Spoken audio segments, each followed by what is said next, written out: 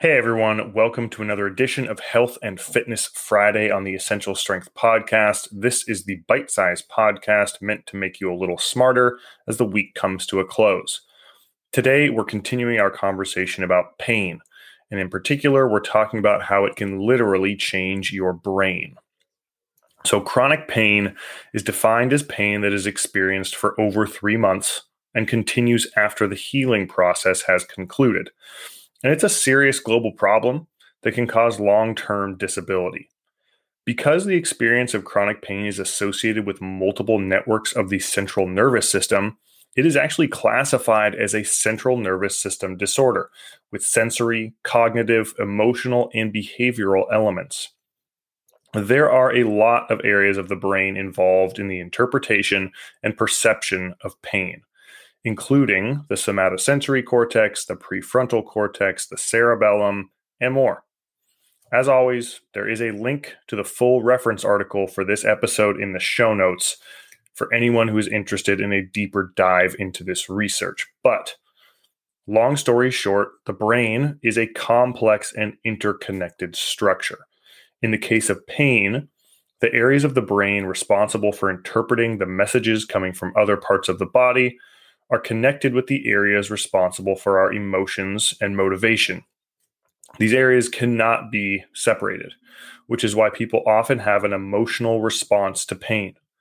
And chronic pain actually appears to change these connections. For example, several studies of people with persistent or chronic back pain have found increased functional connectivity between the prefrontal cortex, one of the pain perception centers, and the areas responsible for emotion, motivation, and reward-related behaviors. These areas work together to encode painful experiences and over time may be partly responsible for chronic pain being associated with specifically emotional states or trouble controlling emotions as they relate to pain. Other studies have shown changes in the activity levels and even changes in regional tissue density with chronic pain. The areas responsible for emotional coding become more active, while the areas traditionally responsible for pain assessment and interpretation become less active. All of this helps explain why chronic pain often leads to depression, sometimes severe depression.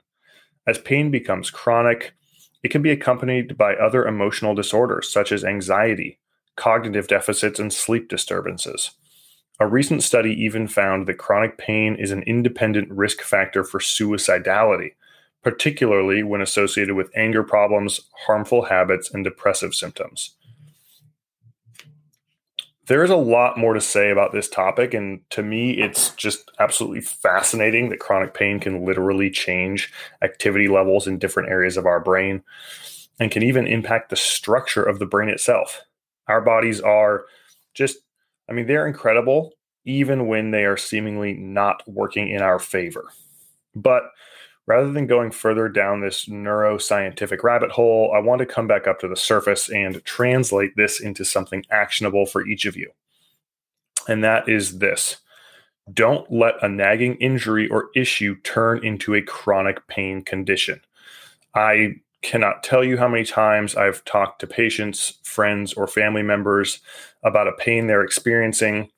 For any of the PTs listening, you'll know this is a common topic at every get-together. Ever since I got my degree, everyone wants my professional opinion on any little thing they're feeling. But the conversation tends to go something like, this pain, it's not that bad. I've been dealing with it for a couple of years now.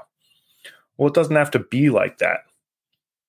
I'm not saying you need to go to the doctor every time you have an inkling of discomfort. I'm talking about that shoulder pain that's been bugging you every time you reach overhead for the last 6 weeks. The back tightness that started a year ago.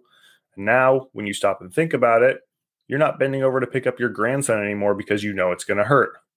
Or that knee pain that comes on every time you stand up from the chair and seems to be getting a little worse every week. Do something about it. This is where, in my opinion, physical therapists as a whole fail to make our services known. People think they need to be injured, like really seriously injured, to go see a PT. But no, we are experts in movement analysis and intervention. If a movement hurts now and it didn't used to, and it's not getting better on its own, go see a PT. Because I can promise you this, it's a hell of a lot easier to fix a joint that's not moving right than it is to undo the cascade of negative effects that chronic pain has on your brain. Your back pain isn't isolated to your back. It's impacting your mood, your motivation, your temper, your mental health. Why? Because your backbone is connected to your brain bone by a little thing called your nervous system. And once that nervous system gets involved, treatment gets a whole lot more complicated. Okay, I'm going to get off my soapbox, and I'll catch y'all next week.